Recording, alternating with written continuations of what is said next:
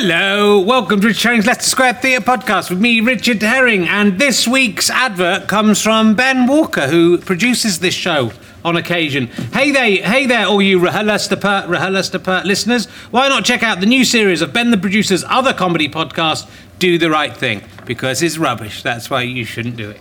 It's a panel show in which two teams of comedians have to work out the right thing to do in weird, wonderful and extreme situations, like the right way to escape if you're buried alive, the right way to form an exorcism, or the right way to turn down a dinner invite from the Queen. I was once on it myself, and I had to find out the right way to get rid of an unwanted erection, which my answer was to have a wank, which got us a point. So there you go. Or you can tap it with something hard as well. I know all about penises. Just ask me anything you want. I know a lot. I'm very interested. The guests in the new series include Leicester alumni Catherine Ryan, Ramesh Ranganathan, Dave Gorman, Izzy Sooty and Mike Wozniak, alongside other funny people like Doc Brown and Joe Lycett, who's coming up later in our series as well. And we must get Doc Brown on as well. So if you want to find out how Catherine Ryan would survive a night locked in a walk-in freezer, or if Joe Lycett has ever seen a vagina, check out Do the Right Thing at comedy.co.uk/DTRT. It's also on iTunes, but don't get it confused with the Spike Lee film with the same name, though that is good too. Don't give it. Now we've advertised Spike Lee's films. He's not going to pay us. You've got to pay us, Spike Lee, for that advert. Now let us enjoy this week's Leicester. I wonder who the guest will be this week. I genuinely don't know. Ladies and gentlemen, please welcome a man who has done nothing that his mother was not expecting. It's Richard Herring!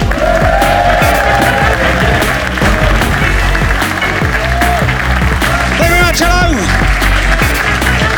Welcome to this week's Richard Herring's Leicester Square Theatre podcast. It's the new week. Some of the cool kids are calling it Leicester. Thank you very much. It's great to be here. So I've got this hand that I draw around. This is one of the hands that I've been doing for people who've done on the Kickstarter. I've been drawing around my hand. I'm 48 years old at the point this will go out. This one went wrong. I did it upside down. And so this is I'm going to give this to a lucky person in the audience. I'm going to choose someone. I wonder who I'll pick on in the audience. Hello there. This guy has a ready-made poppy on his shirt. We were discussing it before we started filming. His name's Hugh. He's a nice guy. How you doing, Hugh? You all right? Yeah. Yeah. What do you do for a living, Hugh? I work for a music festival company. You work for a music festival company. Yeah. Which music festival is it, or all of them? Reading and Leeds, those are pretty good. I bet it'd be nice if you could get me some work. I did the Reading Festival once in about 1992, 93, seriously, and Nirvana were on. Yeah, I didn't go and see him. I don't really like music. Do you like music? Yeah, it probably helps. I'm going to give this because I was a bit unpleasant chuked having to go. He's wearing a poppy. He's got a poppy on his shirt, so he doesn't have to buy a poppy. It's not really. What is it? What kind of flower is it? It's a red flower. It's just a red flower. It's just don't get over it. Let's stop obsessing about my T-shirt. I'm going to give you this. Could one day be worth hundreds of thousands of pounds. It's a big. If I commit an atrocity of some kind, which is the way my brain's going, is quite likely. This could be like as valuable as a Rolf Harris painting one day. Do you feel sorry for all those people who? Hugh, do you feel sorry for them? This is everyone. Like the people in there, when Jimmy Savile died, they had that big auction of all his stuff, didn't they? And all the money went to charity, and everyone, I've bought Jimmy Savile's shell suit, gold shell suit. It's a bit bad, isn't it, now? But do you think in another 10 years' time they'll be worth lots of, Hitler's paintings are doing all right, aren't they? I don't know why I'm asking you. Anyway, I'm going to give you that because I feel slightly, that's yours. Treasure that, Hugh. Will you treasure it? If I come round to your house in 10 years' time, be put on the empty seat next. He is surrounded by empty seats. Let's just there's one. I think, and there's two behind him as well. It's like a cloud. It's like the stink cloud. It's like it's evaporate. There are some just dry skeletons on the. Sorry, Hugh. Thank you for coming to see the show. Thanks for coming to the show. Thanks for the money and everything. I'm available for the Reading and Leeds festivals this year because I'm not doing Edinburgh. Any chance? No. Okay. For some reason he's not happy about that. So look, we're going to. I'm going to remember to fucking do it for once in my life. Richard. Yeah, I've remembered. It's no good. You're meant to remind me. This is from David Frew. Is that in there? He is. I knew he was in. There's David. This is from you, David Frew. That is. This is what David Frew has paid me to say. David Frew, it's not a real name, paid more than £1 for this. He must be a fucking idiot. Let's see if that's made him happy. It's made him happy. Has that made you less happy or more happy than when you make a nuclear bomb? Less happy, okay. Does it make you very happy to make a nuclear bomb? Did you get the idea for making nuclear bombs from H.G. Wells? That's what yeah, he did, yeah. He had the idea, didn't he? And then you thought, I'll copy that. You didn't invent the nuclear bomb, did you? No, you didn't. David Frew, he's a nuclear physicist. So, think about your life and what you've done, and then reassess, because he's done something great. So will you please welcome my guest tonight? She is probably best known, I think most of you will have come to see her, because she was Gail in Pudsey the movie. I can't wait to mainly talk about that. Will you please welcome Jessica Hynes, ladies and gentlemen? Jessica Hynes. Welcome. Hello. Sit down here, pull up a microphone, talking to a microphone. You can sit there. I'm so glad you brought up Pudsey. There's some water there. I'm so glad you brought up Pudsey, Richard. How was it working on Pudsey? Well, I just feel like it was really an overlooked piece of cinema. Yeah. I don't feel that it got the right kind of attention. No. And I'm just looking forward to a chance to talk about it. Good. Well, we have all the time in the world. And, is it about Pudsey the dog or Pudsey the one-eyed bear? It was actually a kind of philosophical sort of kind of metaphor for the decay of country life, actually. That was definitely what came up in the interview when I went to meet the director. And it was also about so that was a sort of broad theme. What is Pudsey like in real life? Was Pudsey in it, or had he died by that stage and been replaced by a lookalike like Lassie was? Pudsey was sort of like he was more than a dog. Yeah. He was like a sort of he was like a spiritual entity. Like a movie star. Yeah.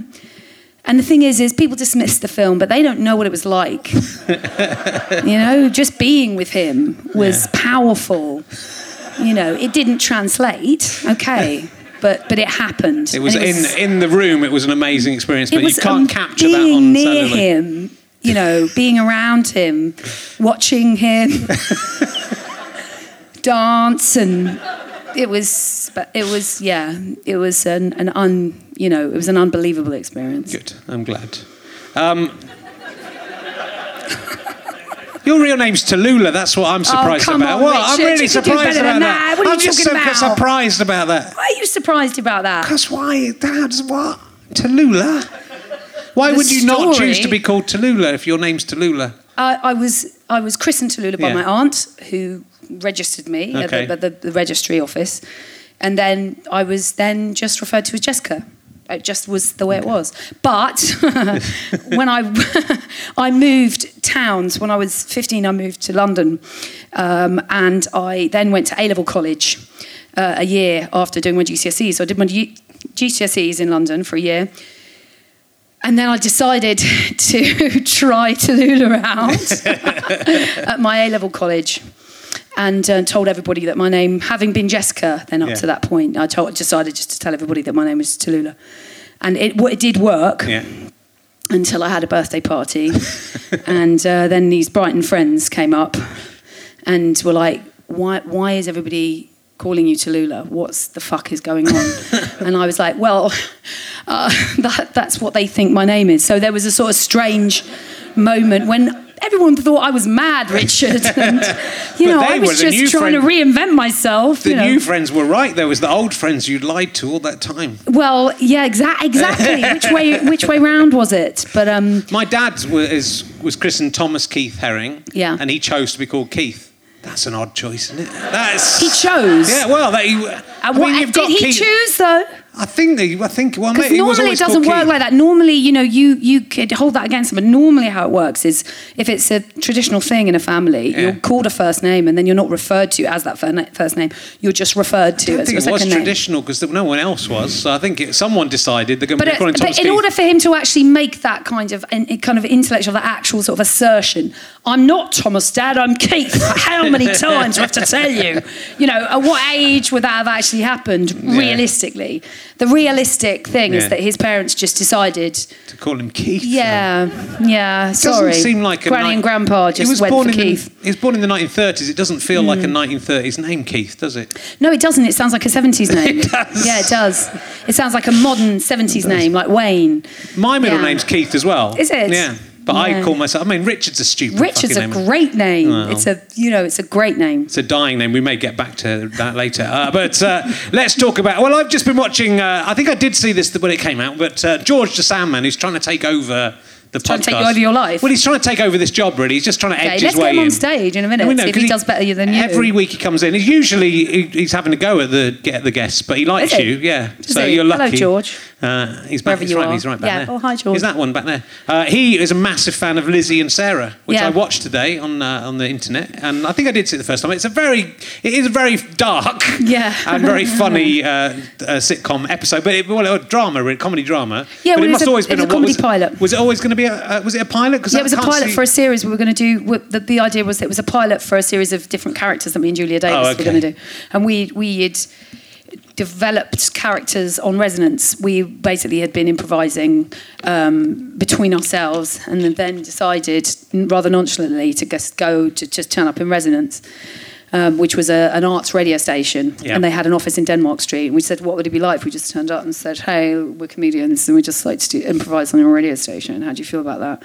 And just like, would it blow your minds? And that's exactly what happened. We knocked on the door and we walked in, and there was two guys kind of in glasses and black jackets, and we said, hey, we're Julie and Jessica, and we want to just come and improvise on your radio station. And they were like, yeah, great, fine, cool. So that sort of just happened, and we started improvising live on radio. So we did it over a period of months, and we were going through various different things, and a few characters came out of it. And two of the characters were these sort of middle-aged women, Lizzie and Sarah. So they were the first. When we eventually, I was kind of reluctant, but when we eventually then went and took it and pitched it as a TV series, Lizzie and Sarah, the two middle-aged women, were the first two characters that we developed then into an actual half-hour show, which would, had we been commissioned, been a part of a series, but in the end up. Yeah, so it was because it kind of pretty much was self-contained. It would the idea would have been to kind of create like sort of a series of vignettes of different characters, and they weren't always all as dark as that. No, but they were the first ones. So they were great because they really captured the. I mean, it's interesting. You play both the older women and the younger love interest women that the husbands are interested in. Which is kind of a funny twist on it, but they are very recognisable. Those very polite, who were those women. I sort of remember those women being around, or women who, are sort of desperately having been completely destroyed by kind of marriage and horrible destructive sort of marriages and husbands. How they having lost all self-esteem, kind of almost in a kind of madness, begin to sort of rationalise the abuse that they experience, and then we turned it into comedy. But it felt like the right thing to do. These sort of characters who sort of say, "No, don't worry. Why do you want to go on holiday with me? He doesn't want to look at my big fat face over the table." It's sort of like these women who were very kind of sort of real in my sort of in a part of my kind of spectrum. So what happened? Did the BBC? Was it the BBC or was it? Was it? Yeah, it was the BBC. I think the Comedy Commission at the time didn't enjoy it, didn't think it was funny, and sort of didn't commission it. So. What a prick! This happened to me so many times that I can't. It's well, I think they. Well, are you working with Julia? Yeah, we sort of talk about it. I hope to. I know she's just about to land Hunderby, right? Like a kind of big comedy spaceship that's about to land. That's two specials that we can all look forward to. Yeah. And then I don't know. I'm going to catch her I'm hoping I might bump into her maybe. Well, you're both in quite Finsbury busy. Park, maybe outside a kebab shop. Yeah. One Tuesday night soon, and I can say, Julia, when are we going to work together again? She goes, oh, let's meet up tomorrow, and then we'll maybe do something. Yeah.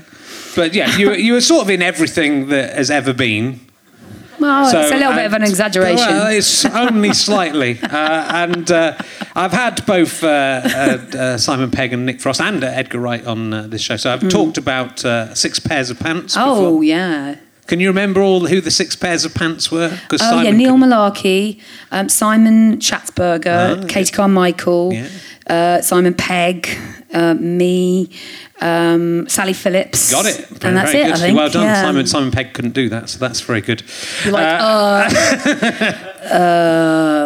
Brad Pitt. I don't know. It's very confusing. Tom Cruise. I don't know. It's nice that he's worked with Simon Schatzberger and Tom Cruise. Who's do the you know guy what? from... It is good. He's from great. the Yellow Pages ad. Was he the French Polisher's Yellow Pages advert? Yeah, he was. Yeah. He was. Very possible. You could save my life. Good. No, I can't quote anything that Simon Pegg did from the 1990s. So that is... was he J.R. Hartley as well? I'm not sure. Do you remember much about doing 6 pairs of pants? Oh, yeah, I've got a really good memory. Have you? Kind of unfortunate. And I do have a good memory, yeah. Was it your first major TV thing? It was my first comedy thing. No, I kind of had a bit of a weird sort of, flurry of work then in my teens because I had an agent, unusual, and I had an agent quite young. Yeah.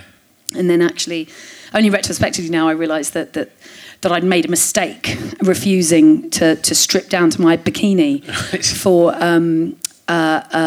who's the guy who runs Miramax? Harvey Weinstein. Oh, yeah. Yeah, he'd sent over a tape, somebody to audition me. It's a part I'd already got, and then I'd had an interview with because I'd done a couple of films. Yeah. And he said, we want to kind of re-interview you, but you have to wear a bikini. And I because I was a sort of feisty sort of person who said, okay, like the world should not work like that, okay, because you're not going to judge me on my body. So I decided to just do a really sarcastic sort of interview to camera. And then Kel Surprise, that was the sort of end of that trajectory. The world does work like that, it turns out. Yeah, actually, guess what? And then I didn't really think about it because I was quite sort of, I didn't really think about things too much. I didn't really wonder why then 5 months later I was doing repertory theatre at the West Yorkshire Playhouse. But nonetheless, that's what I was doing 5 months later, playing Grandma Title in Fiddler on the Roof. So for a couple of years then, I was just sort of still waitressing and working. And then I got into a friend I met at the National Youth Theatre, Katie Carmichael. We'd started to do comedy together. We were doing different characters and live sort of shows, stand-up and characters, and she was really good at being proactive, and she knew that there was this audition going on for a sketch show, and I didn't know anything about it. She was like, we've got to go along, we're going to go along.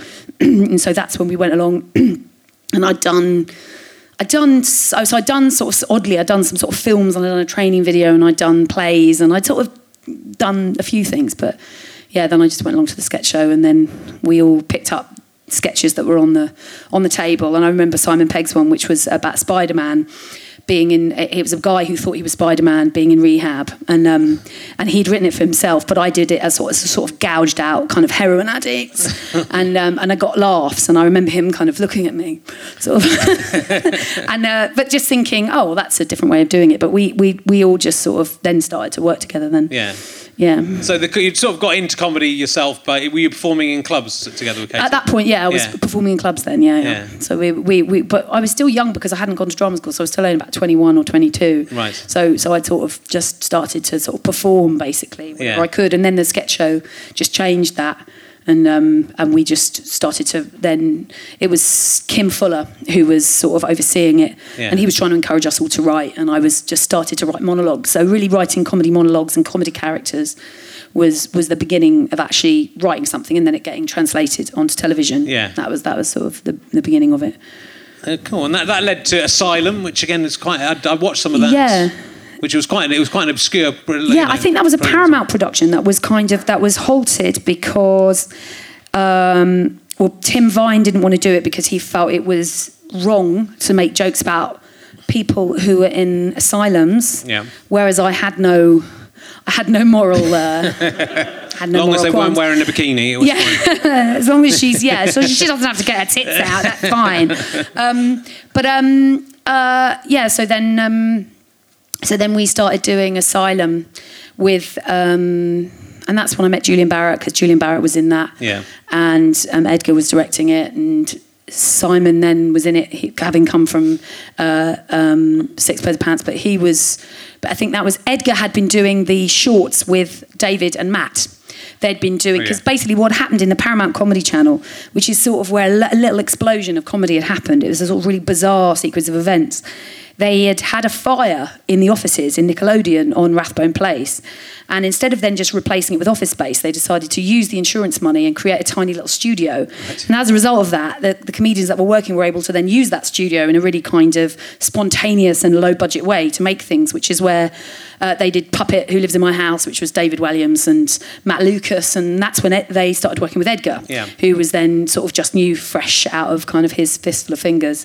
And I knew David Williams from the National Youth Theatre because he'd been there at the same time, and Matt at the same time. So they'd brought me in, and I'd done a few things with them. Yeah. And so that's when I first met Edgar. And then Edgar then moved on and did Asylum, which was something that Paramount had developed. And they had Tim Vine left. And then Simon, because I'd worked with him on Six Pairs of Pants, said, "Oh, Jess would be good, bring her in." So I then came in and started then, we were all basically writing Asylum as it was happening. So we were kind of writing our characters and all living in an care home in Cobham. It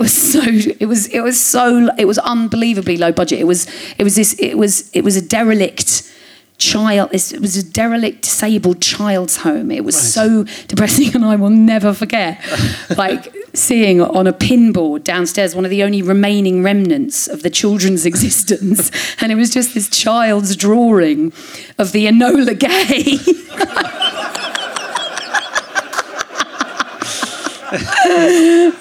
It was, and I'm not even joking, it was so haunted, but we were and we were all sleeping because there was no room, there was no budget for accommodation or anything, so we were all sleeping in all the rooms. So we could finish filming at 11 and start again at 6. I mean, there was no regulation, there was no. We just, in order to achieve what we achieved, particularly because Edgar had a specific idea of what he wanted to make, we basically had to sort of live in this home for however many weeks. Wow. And that's when I met Julian Barrett, and Simon was obviously in it. I think I travelled into work a few times with him and his Mini that was completely on its last legs. I remember a few times him literally getting out and trying to beat it up.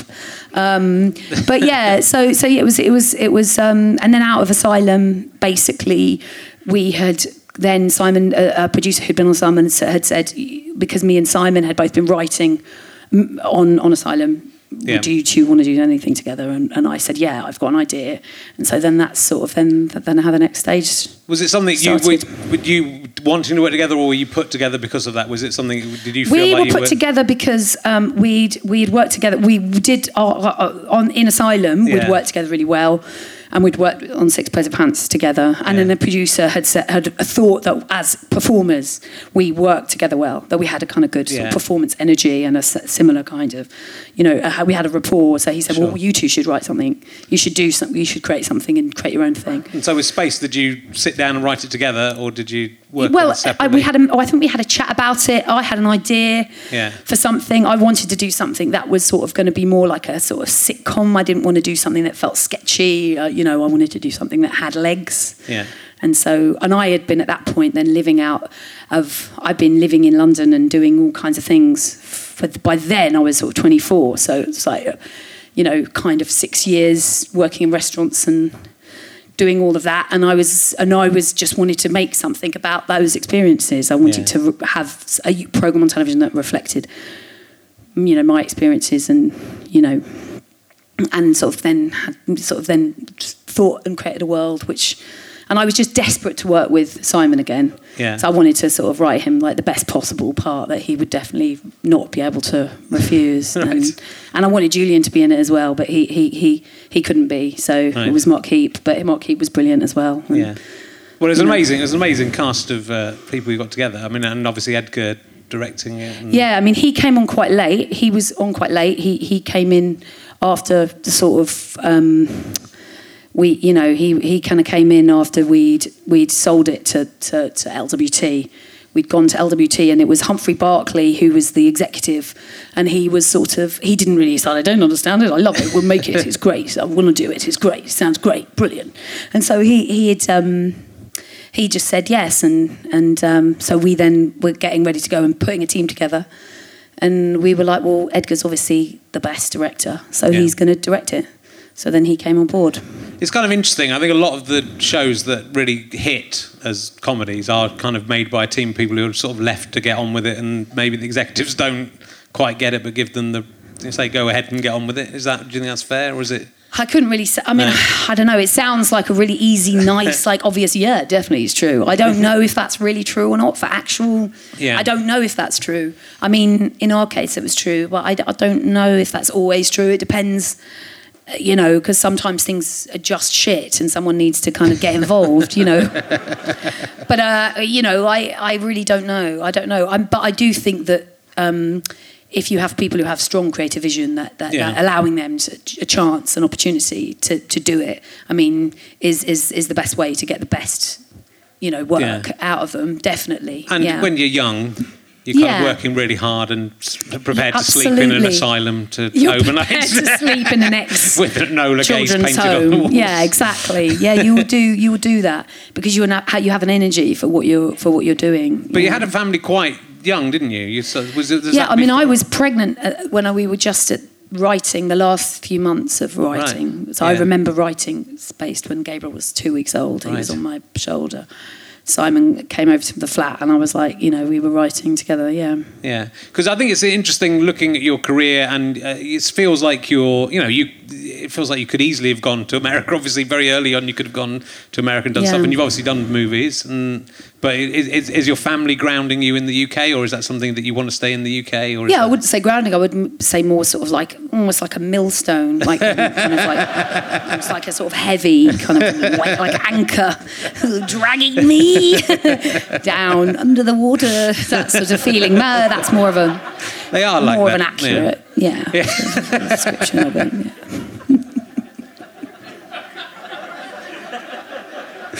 Okay. So my fans will want to know about this. You've played 2 different characters in Doctor Who. Yeah. Oh, what's that about? Have I? Is that right? Oh yes, I have. Yeah. Because I played the granddaughter too. Yeah. That's true. That's great. So they were related. There was a connection between the 2 characters. They were, I guess so. You kissed Doctor Who. Yeah, I kissed him in a dream in a parallel universe. Well, it still counts. Yeah, it certainly does. How was he? Because he married one of the... Very gentle, very sensitive. Married one of the women he kissed, didn't he? Was it Tennant? It wasn't me. No. It was the daughter of another... Do you mean in real life? Yeah, he married the daughter of Georgia Davison. Yeah. Who was... I don't know that much about Doctor Who, but he did... the Doctor married the Doctor's daughter. Mm-hmm. And then... Yeah, that's right, isn't it? Imagine that. Those nerds are going crazy out there thinking about that. He's a good kisser. He was a very respectful actor who I kissed professionally, Richard Herring. Okay, so just because I was getting off last week on... Were you getting off on what? I was getting off on Rob and Sharon having to have sex with each other for their work. Thinking it was quite a cool thing to do. It was quite cool being able to kiss other people, isn't it? Yeah, well, I suppose so.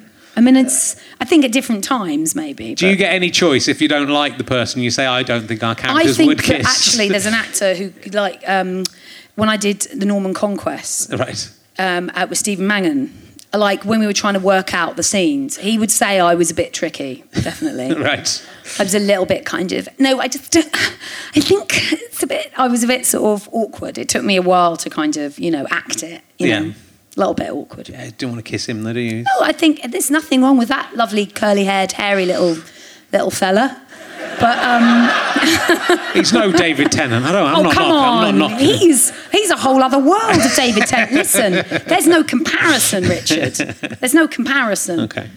You know, but yeah, no, I can be a bit awkward about things like that. That's the point I'm trying to make. Yeah. But actually, once I'm kind of, you know, like, I get it, I work it out, I'm fine, I can do it. Cool. I'll ask you an emergency question. Oh, go on. Would you rather? Really? Does that mean it's going badly? No, it means that the people will want to hear this. That's what I immediately think.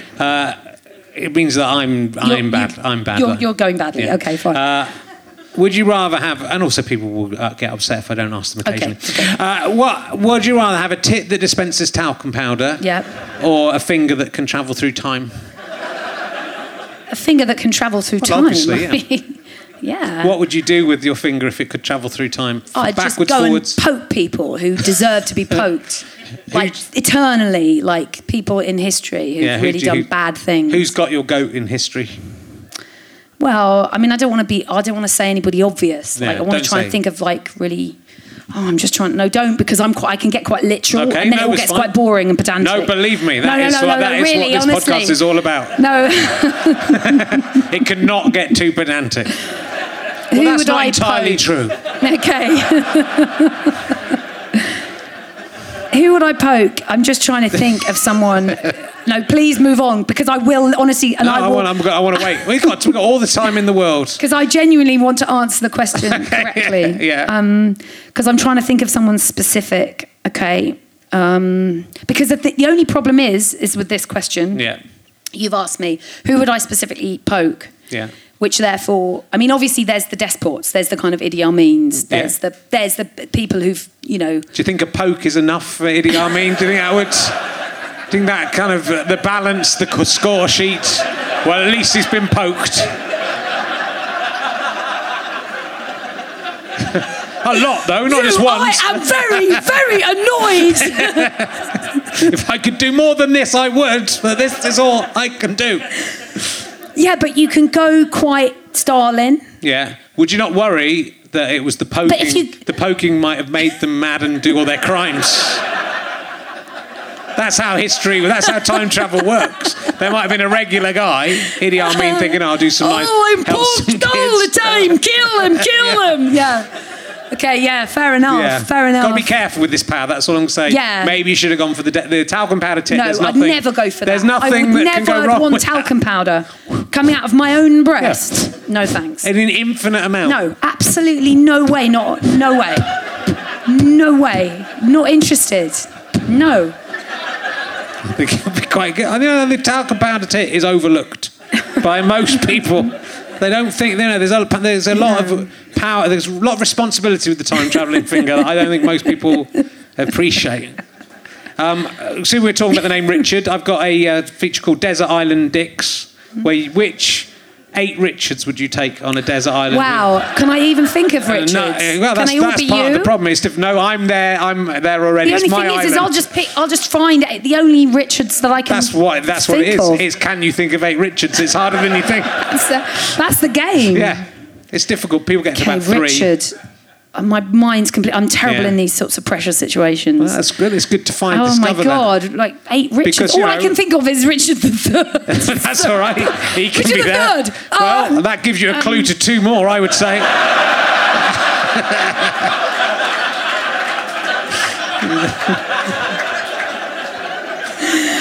Oh God. Oh, Richard III would be quite fun to have on a desert island. I think he'd be.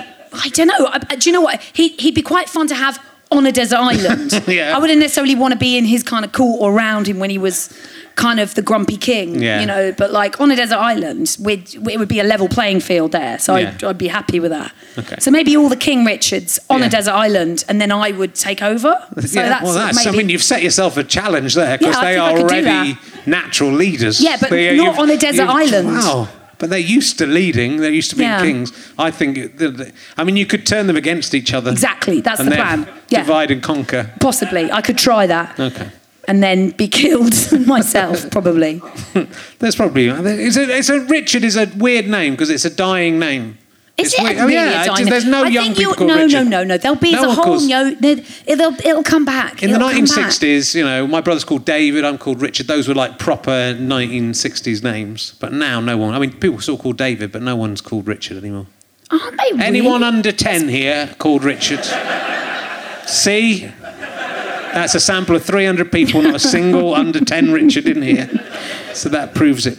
I will go back to non-emergency questions because there's lots of things to talk about. Let's talk about confetti. Oh, yeah. Because we had Robert Webb on the other week. He wasn't that complimentary about the film Confetti and the working experience. I can kind of Confetti. guess what that area might have been, which I won't go into. That's his area. That is his area. That's his lovely area. That's his beautiful area. You weren't naked in Confetti. I wasn't, no. Which probably helped. Certainly the to film, enjoy I'm the sure. enjoyment of it. Well, I mean, I just can't. I don't want to, Yeah. I can't. Because I don't want to disrespect them or their feelings about it, Okay. So I shouldn't really, I don't want to comment. Because it's like... By not commenting, you've said everything you need to say. Well, let's move on to happier times. How about according to Bex? What about that? Oh, wow, man. Oh, what an experience that was. I think that was written by... Larry, it was... I think Dan Tetzel wrote on it, who some of the people in the audience will know. I think he was one of the writers. It was an American guy who came over and wanted to... He had worked on... I think he'd worked on Seinfeld. He was an American sitcom writer, and he wanted to try and do something in England, and he decided that this was it, a kind of studio sitcom, and it was the first studio sitcom I'd ever done, and it was a strange experience. Yeah. I mean, it's quite interesting because there's more mainstream sitcom than Spaced, certainly. Well, I wouldn't. Yeah, I mean, mainstream is that a euphemism for shit?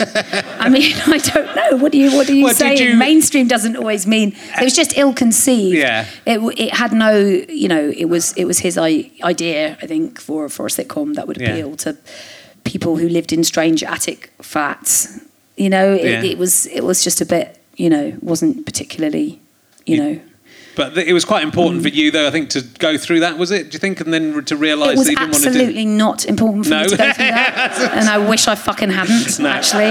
But I did, and so, hey-ho, what are you going to do? But do you not think that those things...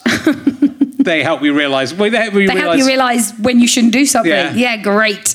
No one remembers according to Bex Let's do some anymore. more of those. No, they don't. I mean, it doesn't, yeah.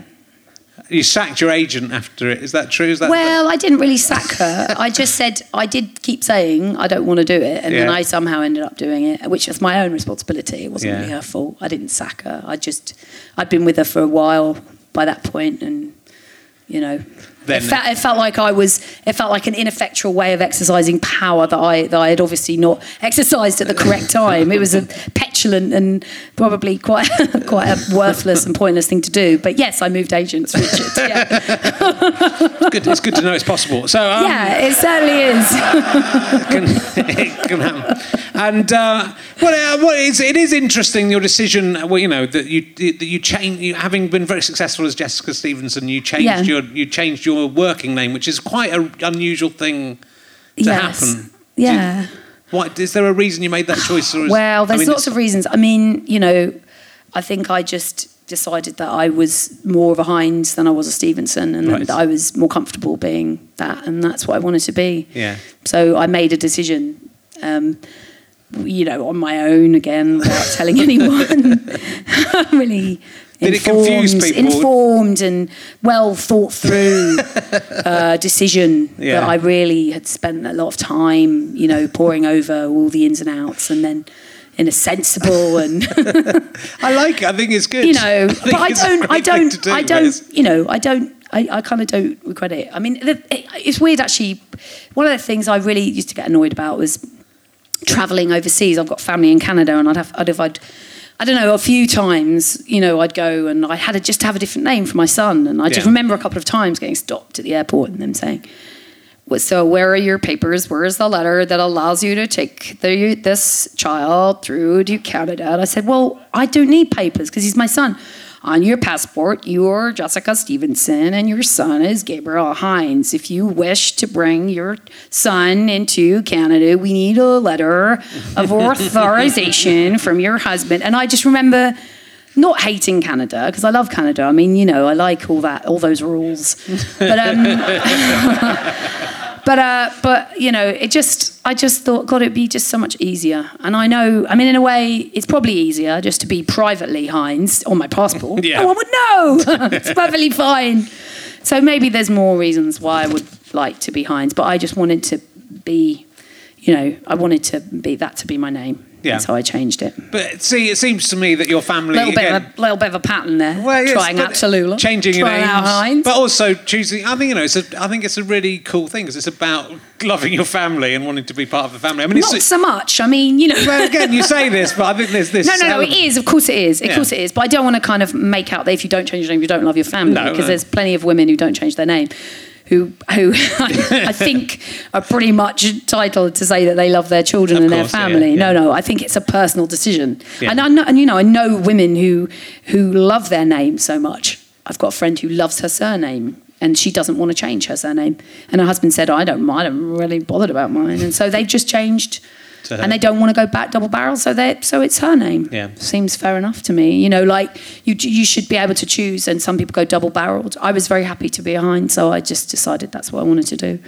The double barrel thing, though, leads to, it's fine for now, but it leads to problems in future generations. Does it? If that keeps happening. What would be your double barrel solution? If your child's double barreled solution, if you did. But then it doesn't matter. It's fine if it's, it would be Herring Wilkins or Wilkins Herring if we'd done that. It isn't. We chose Herring because it's clearly a superior name. And it's better, and it's more Imagine important. Marrying me. If you married me, you'd have said, no, I'm sticking with Stevenson. Yeah, that's Jessica Herring. No, I'm sure I would have changed my name to Herring if I'd married you. But it's like, 5 generations on when everyone's, Herring, Wilkins, Smith, Jones, you've got to make a decision somewhere, so people have to make it. Just toss a coin, maybe. Yeah, you could toss a Or coin. really shout at each other till one of you backs down. I think in the end, like most things, most good things, it comes from, I mean, it didn't in this case, I just made the decision. Yeah. But, in these circumstances, it's just, you just talk about it, don't you? Yeah. I mean, it's an odd suggestion, but it's always the end of the road. You have to talk about it and decide which way you're going to go. I think if we're going to do it, but I suggest this to Victoria Corrin and I got into lots of trouble with her, whereas I think I'm being very right on. I think family trees and names should go through the mother, because we can only be sure that the mother is definitely the mother. Yeah. She thought I was saying all women are whores by that, which I was. Which you were saying that. Well, you were I'm saying that as well. I'm saying but just everyone, not only. Yeah. Everyone is a whore. So lots of people don't have the father they think they have, but everyone has the mother. Pretty much everyone. Yeah. Sometimes there can be accidents. No, and mistakes, I agree. I agree. So certainly in family tree terms, it's if you go back 4 generations, it's meaningless because you're really telling me the royal family. I think we go back 2 generations and we're not doing too well with them. So, but if you go back to Richard III, all the dads, and no. So yeah, I mean that makes perfect sense. So I'd say we should. So go back to Stevenson. Would you go but back? that wouldn't have been my mother's name anyway. My mother's maiden name was Beckerman. Oh, that's true. So I could have been that. But we have to then work all the way back. Exactly. Whatever Eve's surname was. Exactly. I think it was Eve Harris. But it wasn't Eve. Do you know there was Lilith before Eve? There was Lilith before that. Did you know that? I bet you did know that. Actually, well, you would know that. Did you know? You would know that, wouldn't you? Did you know also it's all just made up and it's not true? Richard, what? We'd go back, we'd all be Ian Amoeba, that's what we'd be called. There wouldn't even be a sex, there's an asexual. I'd be a little heliotrope, you'd be a little amoeba. And then we'd just have a little thing on a comet. We have to go back to whatever that thing was called. They found life on that comet. You know that comet in space? They found water, life. It's like they found water. They found, that comet they sent that thing to? You'll know. Yeah. What's Phoebe? That's my daughter. I should know it's called Phoebus or something it's called. All right, fuck off. If you're going to shout, you've got to get it right first time. That's the Wikipedia Borg mind. It was on like page 12 of The Guardian or something. There's life, there's an odd chemical reaction in there. They didn't put anything on the comet that could search for life on the probe, because that would be fucking stupid waste of time. It's a comet in the middle of space. But apparently there's something on there that could be classified as life. So that's maybe where we came from. That's what I'm saying. I'm hearing you, and I'm interested. God put like some little. He sprinkled. God, some, so God. Yeah, God started it. Obviously, somewhere. He's out there. Yeah, God started it. Yeah, but it just not Adam and Eve. Come on. It was Adam and a strange thing on a comet, not Adam and Eve. Bacteria, what? yeah, Adam and some bacteria, not Adam and Eve. So anyone who isn't marrying some bacteria, what you're doing is wrong. How do we get onto this? It was good. It was good you changed your name. Did it confuse loads of people? Did they think you were a different person? And did you some people didn't even care. Most people didn't care. The majority of people didn't care. Made 3 people cared, probably. 3 people cared. Yeah. No one else cared. Okay. My mum's. My friend's dad.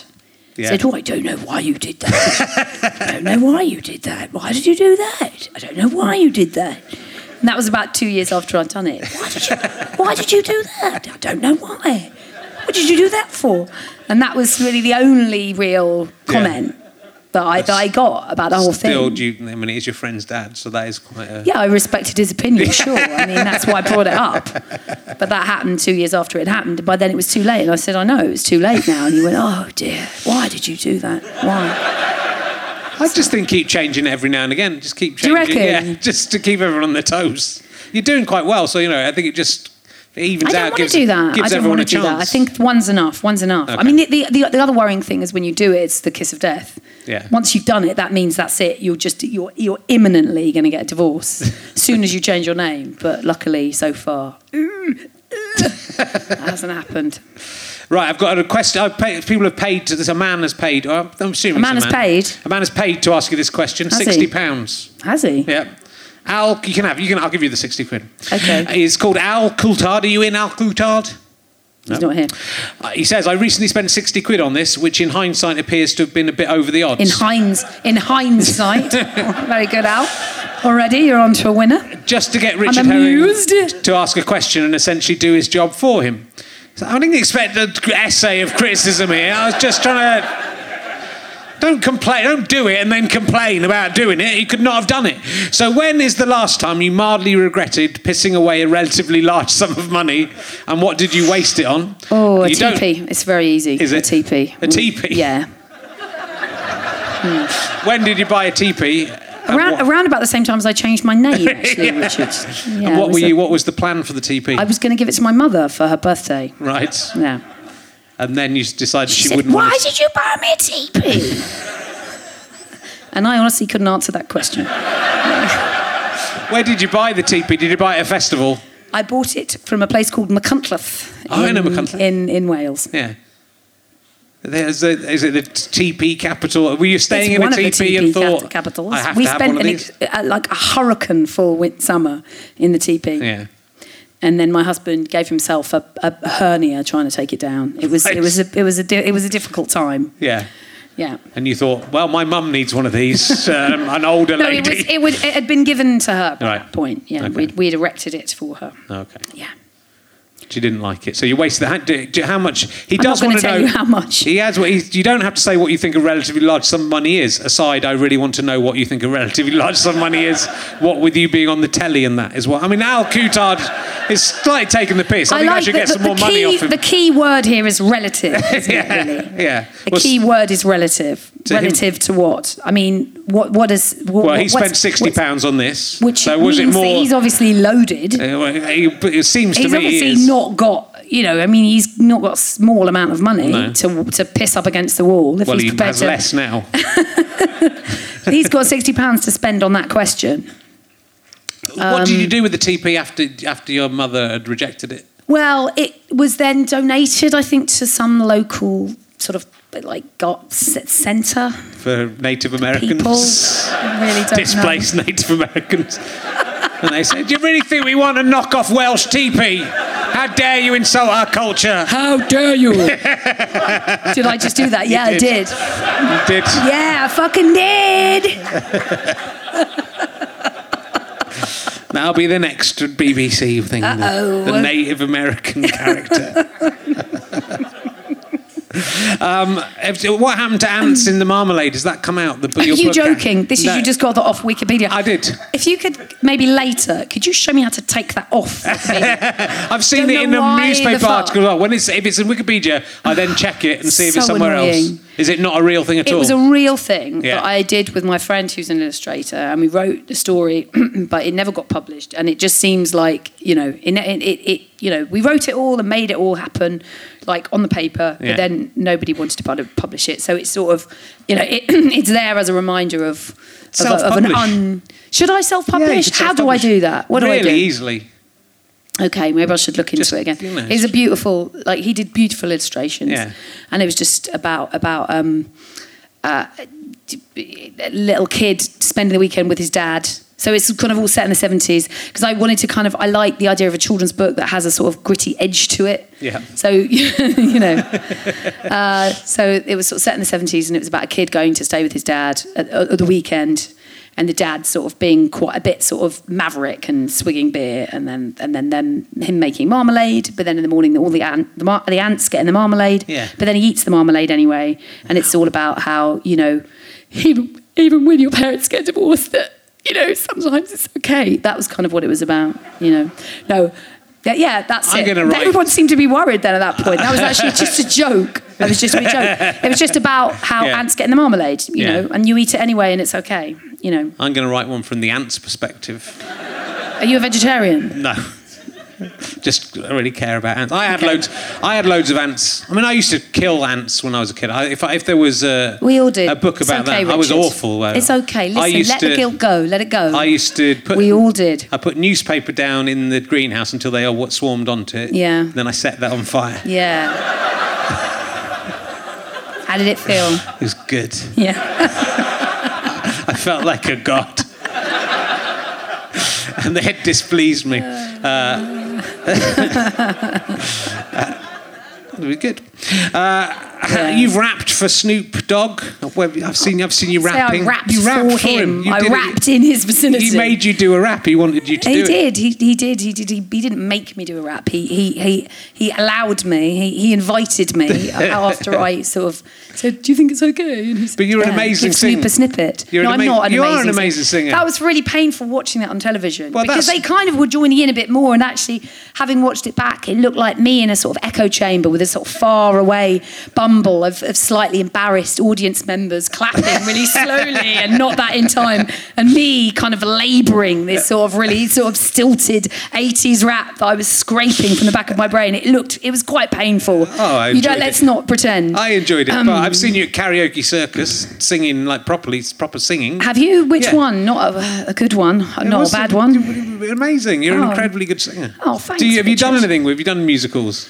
Or was Well, this I back did in National musical. Theatre? I did musical when I was at the youth theatre. That was Yeah. the first thing I did as a sort of musical theatre. But I like singing. I mean, I did a thing recently. A friend of mine was an artist in residence at the Handel Museum, which also has a Jimi Hendrix apartment that they're turning into a Jimi Hendrix flat, and she was trying to do a Jimi Hendrix sort of music thing, and so she said, would we like to, I'd met her because I'd got in touch, I'd met her through a friend or something. She plays the harp, but she does sort of jazz and improvisation. So we just did a sort of reimagining of Jimi Hendrix tracks, but with a completely different sort of spin on it. So I do things like that, but Sure. yeah, sure I do. Good. Yeah, sure I do that. Sure I play. Sure I sing Jimi Hendrix to a harp. Sure I do improvising it, mixing it up. That's kind of stuff I do just You're all an the time. you're No, an I don't. amazing But like I wouldn't necessarily. I like singing. Yeah. But I don't do it like all the time. Well, I've noticed that. You've barely sung anything in this interview so far. I'm very disappointed. So let's talk about 2012 and W1A. Yes. Did you play the same character in those? Yes, I do. And you got this character. Is this a character I saw you saying you reserved someone in a Yes. shop? No, well, actually, that- no more. I was channeling a producer, really. Really? But I shouldn't say that, because then now I know that there are producers who feel even remotely like her. They look at me like, is that me? Yeah, but And then there's people must think quite that- a lot of them who are like her, so it can be getting a bit awkward. No, but no, it's just it's a sense, isn't it, of a person Yeah. that you kind of have an idea of, and with her it was just this sort of the sense of being implacably confident and not letting anything kind of faze you, or and so I thought of it was a distillation of this one person, and then a sort of just a little sort of just sort of tweaking it a bit, but that was so there are people who are really like that character. I've met a few people like that, at the BBC. Just sort of everywhere really, who just I think I'm less like it now, but I think when I was younger, I had a kind of sort of I would feel often quite kind of just not very. I wouldn't know how to cope if someone was just calm and confident and talked to me very directly. Yeah. I wouldn't know. I would think I had to, so I would end up sort of spinning myself into kind of sort of whirlwind of nerves, and it was just. I remember a lot of people kind of, well, no, not a lot of people when I was younger, just feeling quite on the spot. I'm actually putting myself in that space right now of feeling intimidated by people who are just extremely confident and just very kind of implacable and just don't give anything away, and won't give anything, or kind of or take a joke on themselves, and you know what I mean. People you can't kind of. Yeah. I think it's during a time when I was particularly probably quite a people pleaser, so I was always trying to get a laugh or a gag or a response. And then if I met someone who was confident enough to not feel they had to give me a gag or response, it would just turn me into a kind of quivering wreck, because I was just needing constant sort of affirmation that I was funny or likeable. And so those kinds of people would spin me out. But as a consequence, I sort of gathered them as a character reference, basically. Yeah. And so that's who this person is. So it's revenge on those people. It's not really revenge, because I've forgiven them, Richard. Okay. Obviously, in understanding my own part in the exchange, I have forgiven them and understood. They were just being themselves as I was. Do you think the BBC are crazy to allow a show that kind of mocks the BBC at this time, especially where the BBC is sort of I don't think so. being taken apart? I think it's probably the best time to do it, because this show's not going to make any difference. The BBC's going to be taken apart, like this show is just, it's documenting the the destruction. In 1,000 years' time, they'll go, and this was the point where the BBC decided to give. What it does is, in a lovely way, it embodies the genuine sense and commitment to real sort of satire, and which is the thing that you lose when everything's kind of corporate and money driven. People can't, somebody an executive will say, no, I'm sorry, but you can't mark us like this. You can't kind of, you can't make us look stupid, because there's a bottom line, and it's money. And in a situation in which the BBC is, the bottom line isn't money, it's entertainment, or at least it's a commitment to providing kind of programming for the British people. Yeah. But they're not answerable to a sponsor, which is why they're hated, which is why Murdoch hates them. So, like that, something like this is a way of saying, look, this is why we're here, because we laugh at ourselves. We encourage everyone to laugh at themselves, and we can do it too. And so I think it's a great thing for the BBC to do. No, I think being part of it. Well, thanks for helping to destroy the BBC. So by using its goodness we're against not destroying it. No, it's. I hope it. There's no point in saying any pointless kind of empty platitudes about it. But it is what it is. Yeah. Well, it's sort of. It just seems so crazy. And we were talking to Rob Delaney about the NHS and. Were you? Yeah, and what did he have to say about it? He's saying it's amazing. Did he talk about hiking? He did. He was just going on and on. When I was hiking up... But, we got these incredible things. We got the NHS and we got the BBC, and, we're not going... People aren't going, we have to save these things. It's sort of just... By allowing people to chip away at them just gradually and allowing them, therefore, to become inefficient, and then they go, oh, look, it doesn't work, so we've got to get rid of it. It's kind of insane that we're... The British public are allowing. I think that's what some men do with marriages as well, actually, I have to say. I think just a little parallel there. But anyway. And then they'll end up being shot by their wives. Yeah, then they end up being killed. That's why. Anyway. And are you giving free drama lessons to 20 state schools? Is that something? I'm going to go and sort of talk. So I think drama lessons is a bit rich. And also I don't want to kind of interfere. They've got curriculums and things to do, but I'm going to offer time. And I think what I'm probably going to do is be a kind of just talk positively about, if you particularly want to get into kind of, theatre or the arts, how you can do it, progress in terms of how I might have done it, but also answer questions and talk about, that it's important to kind of be positive, and mainly important to not feel that's cut off from you just because you go to a state school. It's important to feel that it's an avenue that you can pursue.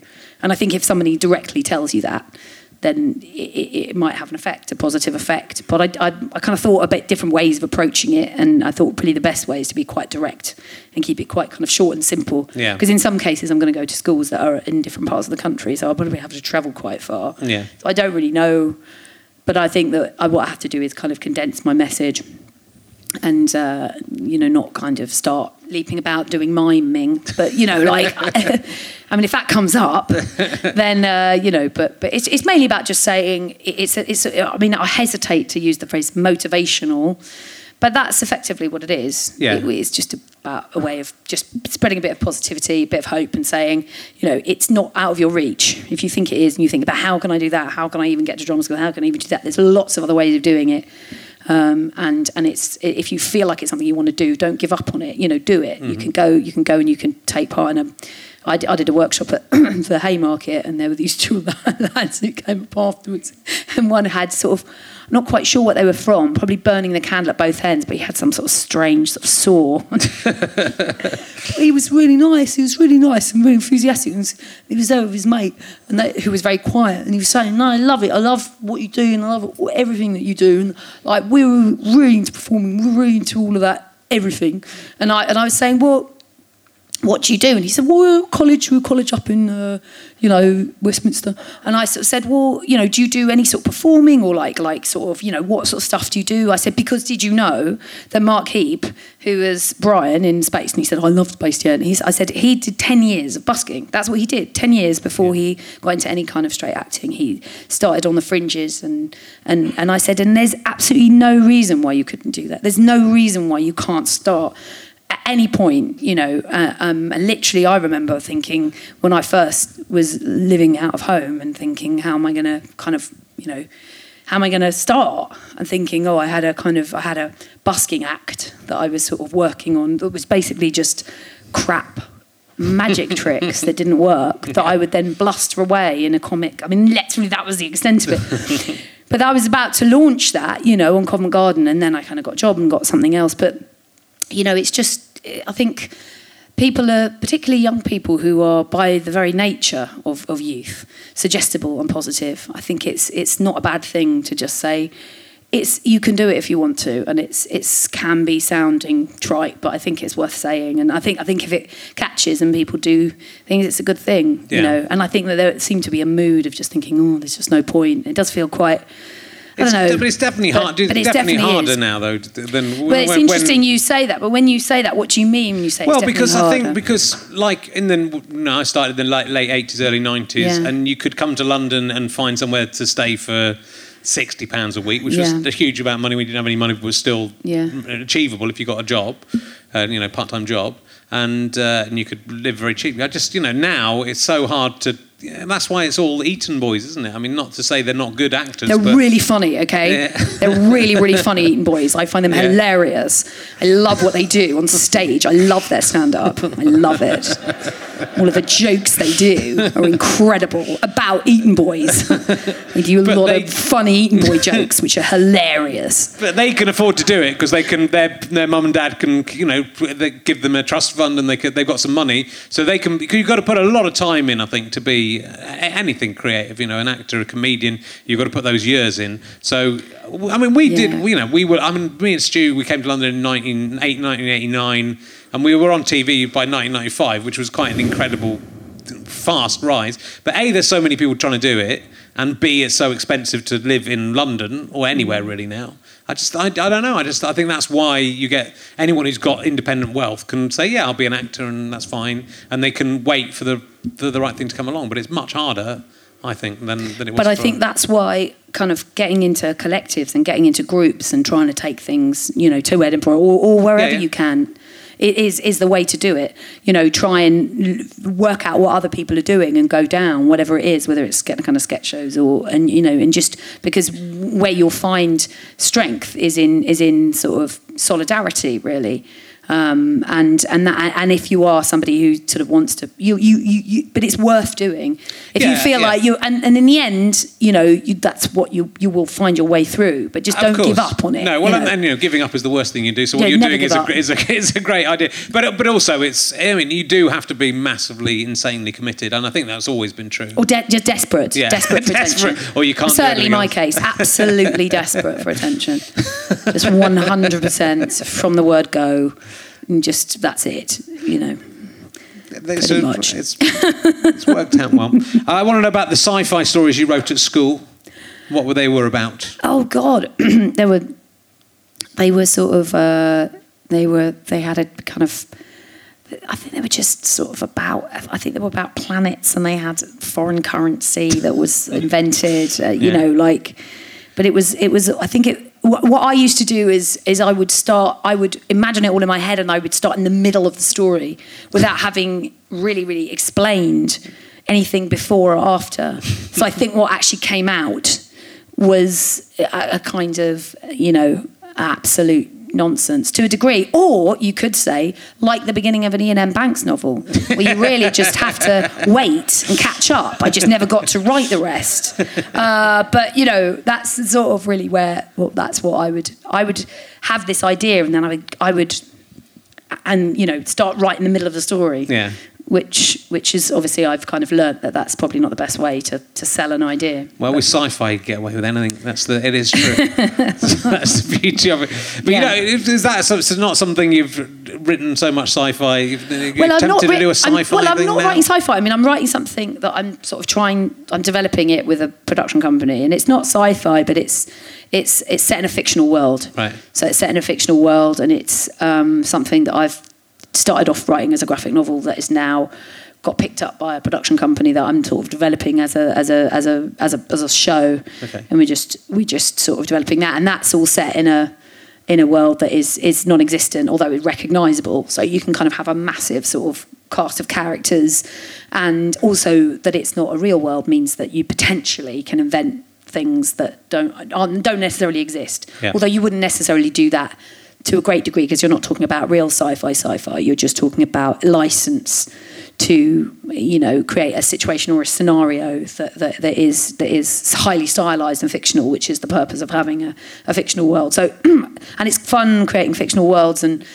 situations, because you can have kind of freedom to sort of go anywhere you want, really. So that's been quite fun exploring that and having a kind of new central character that I kind of sometimes wish I'd just started writing her as a comic, because that was the idea at the beginning. But writing comics is really difficult, because you have to write the frames, and it's a whole different kind of discipline. And some, artists are different and want different things and want different specifications. And so now we're kind of like on a trajectory of writing it as a TV thing, which is great. It's been great. Yeah. But whether or not we can I'm really hoping that it happens. It's sort of like, if it doesn't, it doesn't. But it feels like I'll be trying for my whole life to get it done. Right. But you do an amazing sort of variety of stuff. I mean, you're creating a lot of different things. I suppose so, yeah. Yeah, and then in really different areas. I mean, someone like Lizzie and Sarah is very different than Up the Women, for example. Yeah, Up the Women, totally different. Really deliberately, Up the Women was so totally different from everything. Yeah. I wanted it to be exactly as it was. Yeah. And some people really didn't like it, and some people really got it and saw that it was deliberately supposed to be a fisherman's friend. Yeah. And some people with the tin and everything, but some people just didn't like that because they don't like fisherman's friends. Fair enough. It's an acquired taste. But it's kind of that. And then sometimes I just want to make, lemon sherbet. Yeah. Sure. Who doesn't?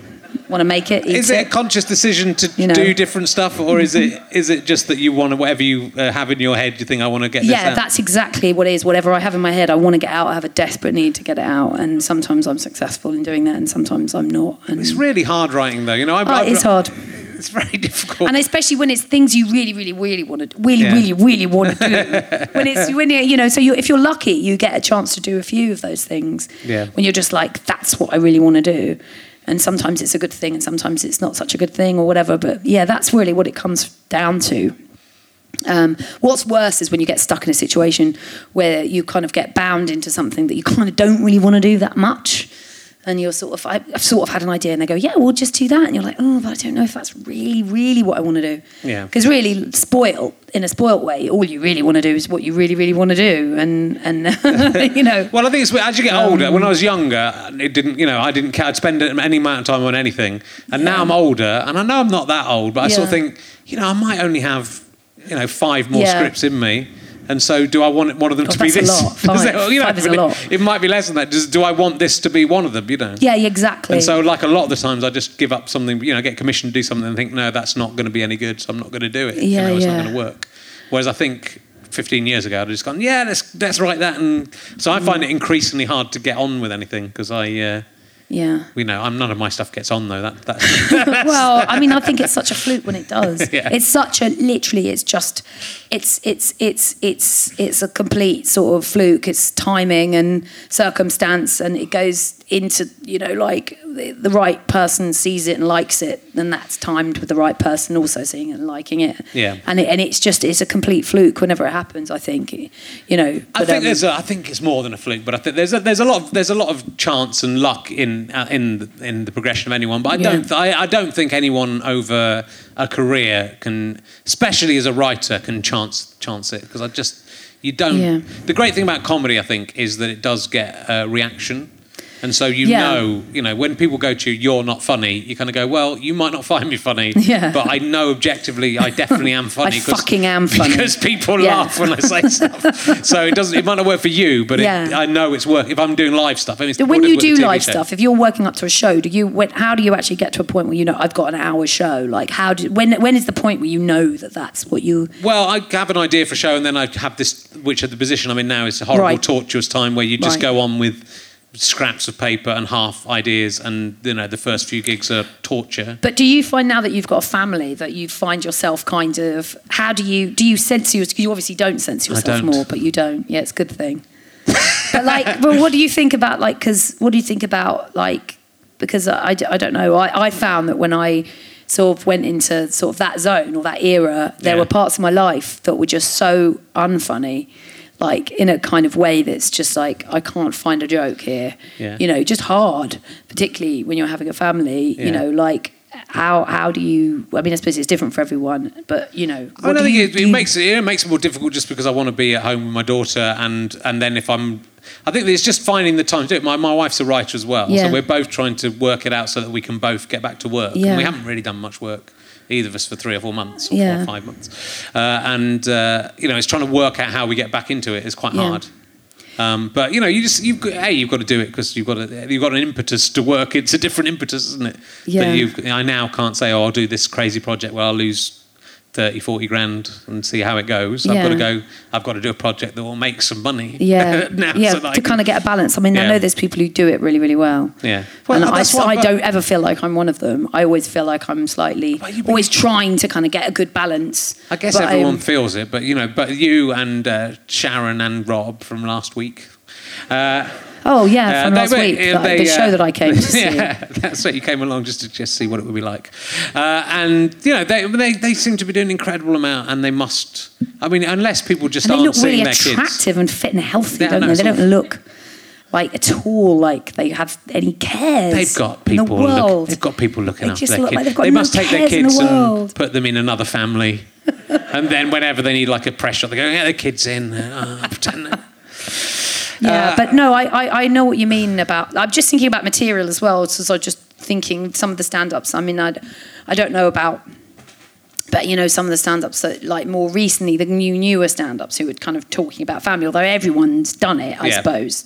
But, what you think about stand-ups like Louis C.K. and people like that who are just sort of, like, absolutely... They don't have any... There's no filter. No. And they're just kind of like vicious about not vicious in terms of they're funny, but they're being kind of so honest. It's kind of, but you seem like that kind of comedian to me. So I think you've got to be honest. I think it's got to be about honesty, and I think the good stuff comes from honesty. And I think you've got to think of a way to bridge that gap. It's like when my daughter's old enough to read my disgusting book about how I turned 40 and met her mother.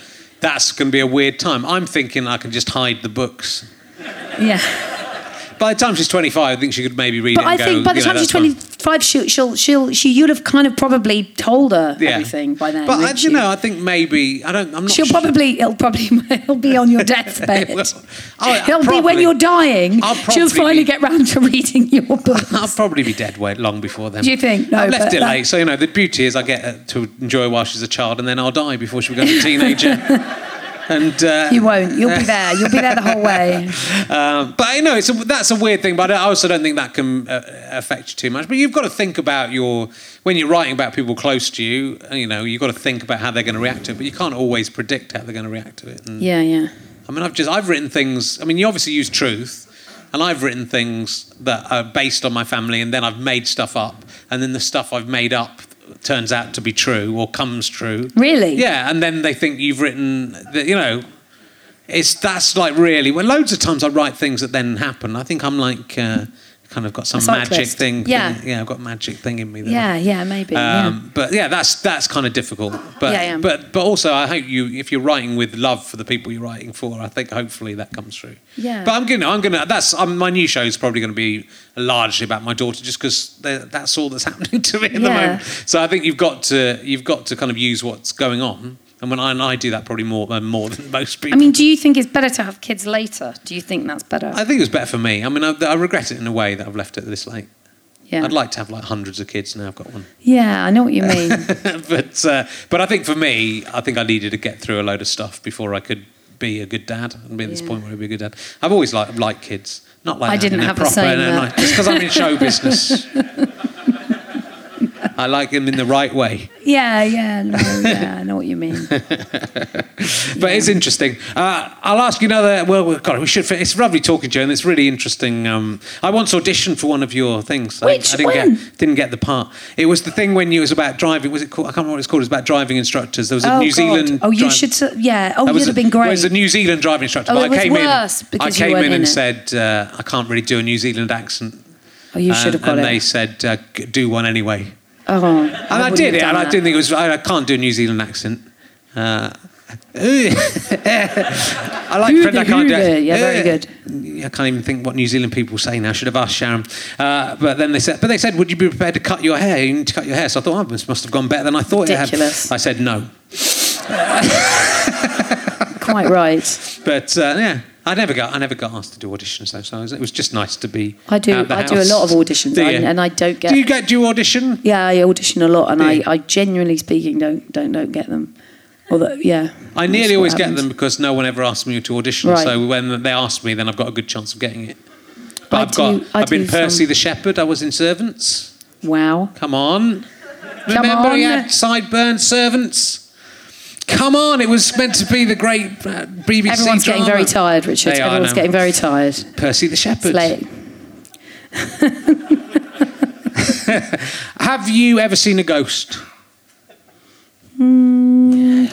This is my... Oh. I really thought you would have seen a ghost. I've definitely sort of, I've thought about dead people. But that's about as far as it goes, I'm afraid.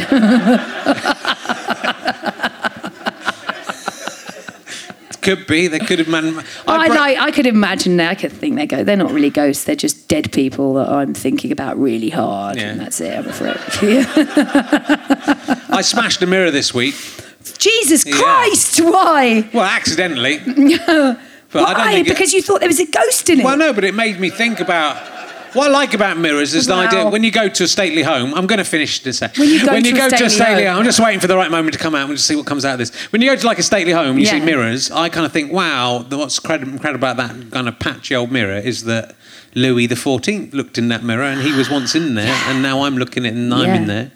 So, in a way, does the mirror capture everyone? Is there a little bit of a particle of Louis left in there? There might be in there. So, when my bedroom mirror smashed, did that destroy all the things it had witnessed in my bedroom over the... Wow. And is there a new start to my life after that?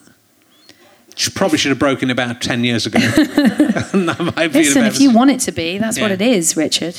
Because it's meant to be bad luck. But do you think it's bad luck just because mirrors used to be really expensive? I don't really believe in that. No. I don't really believe in I thought you'd be more superstitious. No, I'm not really into any of that. No. Are you coldly logical? No. Do you believe in God? Do I believe in God? Yeah. Wow, okay. What do you mean, God? When you say God, what do you mean, What Richard? do you mean, God? You asked first. What do you mean? Well, it depends what you believe in. It depends what you mean. I believe it's a comet. You believe it's a throwing comet? out little bacteria at us. You believe it's a comet throwing bacteria out. Like that. It's got like a little hand in it. Well, based on that, I would say there's several comets, because what there is in outer space are these huge Magellan clouds that are like billions of miles high, and what comes out of them are these solar systems. Yeah. They're basically like what look like tadpoles, because they're sort of, you can see almost the darkened centre and then the kind of concentric rings, but they're floating out into space. They are roughly the size of our own solar system. So if that's what you think God is, that's probably what God is. It's just someone chucking. There's a hand though in the middle, right? Yeah. Chuck in there. Yeah, There's got to be the hand. There's got to be a hand. Otherwise, how's it coming out? That's how. When there's a nuclear reaction, there's a hand in the middle, and they're chucking. There's a hand. It's got a chop in the atom. In that case, it's like with a knife going. And they could even be like, I don't know, they could be sort of, I don't know, sprinkling something on it maybe as it comes out, like oregano or garlic or chili or something, as it, like a sort of hatch, like a restaurant hatch of little solar systems going out, something like that. That's a nice idea. So God's he's like a chef. He's like a big chef. That makes us food, though. It's interesting because what you're talking about, which is interesting, is God as a creation. So God as a force of creation, which is a way of looking at God and creation, which is certainly one where do we all come from? What's the point of us from a scientific point of view? Yeah. Which is a good, I think, probably place to get to imagine that God is that. Yeah. But God isn't necessarily always what we come from, or even what we're made of. I think some people think of God as a different kind of presence. I think that's probably what some people think of God as. Yeah. People think all sorts of different stuff. They think of all kinds of crazy stuff, don't they, Everyone thinks Richard? different stuff. Why doesn't everyone just agree? Why don't we just choose one and agree on it? Yeah. Do you know what? Yeah. I can't believe you've said that, because I was thinking that. And we should say something. Okay. Why don't we go to the world's place, the world's place where all the people in the world are, and just say, guys, just pick one and agree on it. Me and you could go. We'll go and say. Oh. Solved. That is solved. Well, I think that was awful, that bit when he's got that pillow over your face and he's having sex with it. That's awful. Mark Heap? Yeah. Should ask him about that. Was that his idea? I think we all know whose idea that was. And it wasn't mine or Mark's. It was that Jay Davis. Well, we'll go backstage and talk about confetti, and it's been really lovely. Thanks so much for coming on. I'm a massive admirer of all the stuff you're doing, because it's really exciting, really creative and exciting and different. So thank you for coming on to our show. I'm never nice to people, so that was... Really? Yeah, I'm usually horrible to people. Thanks, Rich. And the best thing you did was World According to Bex. That was the best one. Bring that back and everything we find. Ladies and gentlemen, Jessica Hynes, Stevenson, Tallulah. Gosh. You have been listening to Richard Herring's Leicester Square Theatre podcast with me, Richard Herring, and my guest, Jessica Hynes. The music is, of course, by Pest. You know that. Even I know that. You must know that by now. Thank you to everyone at gofasterstripe.com and at the Leicester Square Theatre. It is very nice here. The producer is Ben Walker. This is a Sky Potato, Go Faster Stripe and Fuzz production for the internet. Thank you very much for watching and or listening to Richard Herring's Leicester Square Theatre podcast with my guest, Jessica Hynes. I have to say this. This is from Nick Rosansky. That's a made-up name, who wants me to say Brad Novak is a fucking idiot. I just feel that there's some people on the continent who are just settling scores between each other. I don't know where Nick Rosansky and Brad Novak are from, but they sound very exciting, don't they? They sound more exciting than my regular listeners/viewers. If you've enjoyed these podcasts and want to help contribute, you can go to gofasterstripe.com/badges, buy a badge, either one-off or monthly. You don't even have to take a badge. If you get a monthly badge, then you get all kinds of extras like backstage interviews from what we do back there, and access access to other stuff on the channel, and you get entry into a free draw and advance warning of exciting guests, so it's worth doing. Thank you to all the people who helped us put this together. You are very nice people. Here are your names: Matthew Smith, Ewan Duncan, Rob Applin, Darren Foote, Colin Anderson, Raymond Harpenny, Kevin Tipcorn, Steve Mash, Dean Ratland, Gaynor Wilson, Adam Queck, Stuart Fawcett, Tim Turner, Julian Benton, Thomas Baldwin, Lauren Pilkington, Matthew Blackburn, Neil Martin, Jack Burton, Fraser Levy, Gina Lynn, Paul Jeffrey, Rob Ward, Robert Tang Richardson, Leo Vagoda, Carol Forster, Iki Kawa, Cole McGonigal, Aurora Watters, Jake, Heather Henderson, Simon Carl, Christine Sato, David Collier, Jajin John, Roy Owens, Matthew Poynton, and James Davies, Matthew Smith, Andrew Smith, Aubrey Hesselgren, that's not a real name, Darren Greaves, Daniel Boyland, Crispy Pete, Phil Warren, Gary Queen with a double R. Thank you very much for listening, and thank you to all of them and everyone else who helped us with this show. It was quite good.